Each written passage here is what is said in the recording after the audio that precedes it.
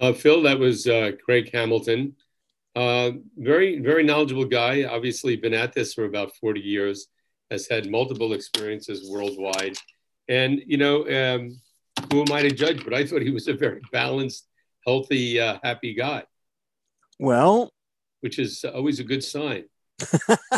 so he seemed. I wonder what people think of us. Yeah, but go ahead. God knows what they think Yeah. of us. Everybody's complicated, but I always enjoyed Craig company.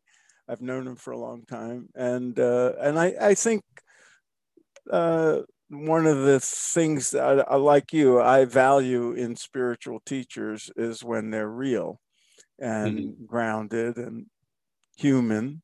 And Craig fits the description. Yeah, he's got His quite an operation going. would what he teaches, would it be in the category of wakefulness? What what is that popular movement in the meditation Awaken. world? Well, Awakening or yeah, there's mindfulness? no, not mindful. I hate categorizing people who have a an integrative and Mhm. holistic approach to spirituality, which is kind of thing Craig mentions. If you're thinking of the Neo Advaita non-dual Right. people, uh, if you look at what he's teaching and the sort of uh, philosophical or intellectual framework of it, you would probably fit it into that category of non-dualism. But he has his approach, and the critique of a lot of the non-dual people who are um, ha, had a tendency to disconnect from the Mhm. world Mhm. and think that everything methods Right. and teachings are useless and you just have to sort of He's snap not in out that of it. boat. I I would not put him in that boat. Okay. No, I he's wanted always to been ask in the you. world. Yeah, I wanted to ask what you thought about. He talked about people, coming from traditions, like I would assume Yeah, India, but that part of the world, and they have a preconceived notion, which may be a very good thing, about spirituality. So on the one hand, they approach it with more reverence. On the other yeah, hand, it's interesting. they may be harder to teach. I mean, my experience was when I was in India involved with TM. If I mentioned meditation to anybody, they would always say, "Oh, we know all about it." My Yeah, uncle and yeah, me, yeah, my family, and they did know things, but often they were different than what I might have been speaking about, or what their friends might have been speaking about. But it made it a little bit more difficult. It's like everybody felt like they knew all about it. Whereas in the West, especially back when I was first teaching meditation, like in the 70s, it was new to everybody. So they just, yeah. if they were interested, you had their full attention and they absorbed it like a sponge. Well, I think both of things are true. I mean, I've gone to India many times.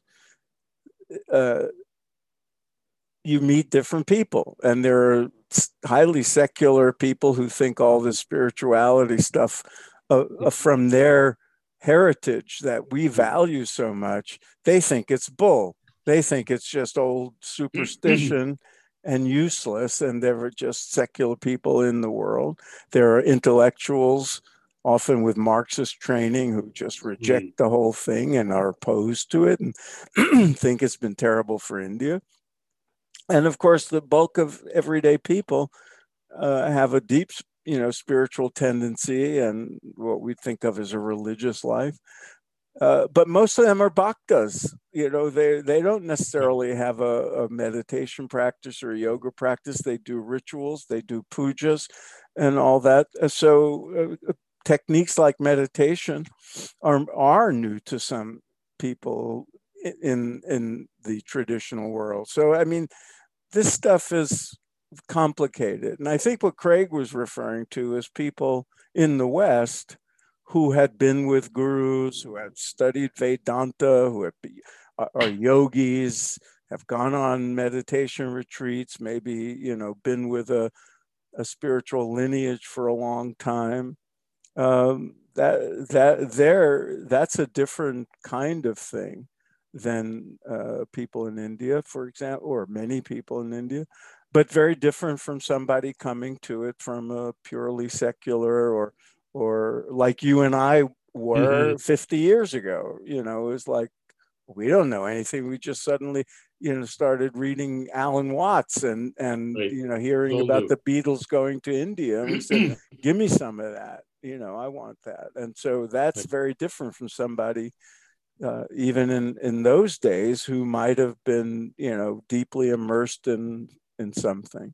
I also, I'm trying to remember if Craig was mentioned in your book, American Veda. Did I mention him by name? I can't remember. Or, I'll have to look it up. so I I'm not knew the only him one that then. didn't No, remember. that's how I met him when I was Researching. researching American Veda. Right. We mentioned in our interview briefly, or maybe it was after you left, the magazine What is Enlightenment, which had a good run for several years, and Craig was the editor of that for some time. So that's when, I mean, that was a long time ago, but that's when I first met him, and then he left there and started, teaching on his own and stuff. But I thought that magazine did a very good job of sorting out in good journalistic fashion a lot of the issues that our generation of seekers especially were wrestling with and were trying, and learning about back in, I get my decades mixed up now, Yeah. but it was probably the 80s and 90s for the most part, into the new century probably. But so yeah, so I think Craig has always had a well-rounded and insightful approach to his work. I'm saying that just without in-depth knowledge. I've never taken his online courses or his programs, but he's taught and reached thousands of people. And has made has developed quite a right. But the other thing that comes out is that when people use the word meditation, it can mean many, many things. Like I mentioned, yes, indeed. I've been involved with TM for 50 years, and TM was always about going inward, transcending. That was the emphasis. I think it's like he was mentioning, having an innocent awareness and letting things just flow, not associating it with meaning or feeling or whatever, and that mindfulness. And so when you hear the word, for people that are new at this, when you hear the word meditation, yeah, it can mean a lot of contemplation, concentration, all of those things get put under one umbrella. And now mindfulness, it's all, they mix them up. But yeah, what, coming back to Craig, what Craig was talking about, that was an example he gave. I would not leap to the conclusion that what he was speaking about was what he teaches. It was just one element. It was an example to answer one of our questions. But what was interesting is the way he framed it, and that kind of non-doing and effortlessness that he was describing sounded very much like the instructions in techniques like TM, and I say like because there are others that are similar, where mind control and the involvement of the the personality and the ego and everything is just relaxed. Right. Yeah, the other thing he brought out is there are teachers there, and I think of Swami Satchidananda, who was very much a traditionalist, as I understand it, from speaking to his students. Whereas first you go to step 1, then step 2, then step 3, then step 4. You go up the ladder, and everybody follows the same path step by step. Whereas Craig was saying, I think that's okay sometimes, but other times somebody's ready to go here, or they're here and they have an experience here, and we have to guide them that way. And I thought that was very interesting. Yes, and think of this. Now, I don't know if that's true of Satchidananda, but what I thought of when Craig was saying that was that some of the gurus who came here, the most famous ones, including Maharishi Mahesh Yogi, who we studied with, including Yogananda, right. They too did that and departed from tradition. Because it's true, in certain lineages, it's a big process. You do this, and later you can do this, and then you're eligible for that, and then you learn this. And you have to renounce the rest of the world. Well, if you're a monk. Another ball of wax. If you're a monk, yes, but that doesn't apply to everybody. I mean, that's only for a few people.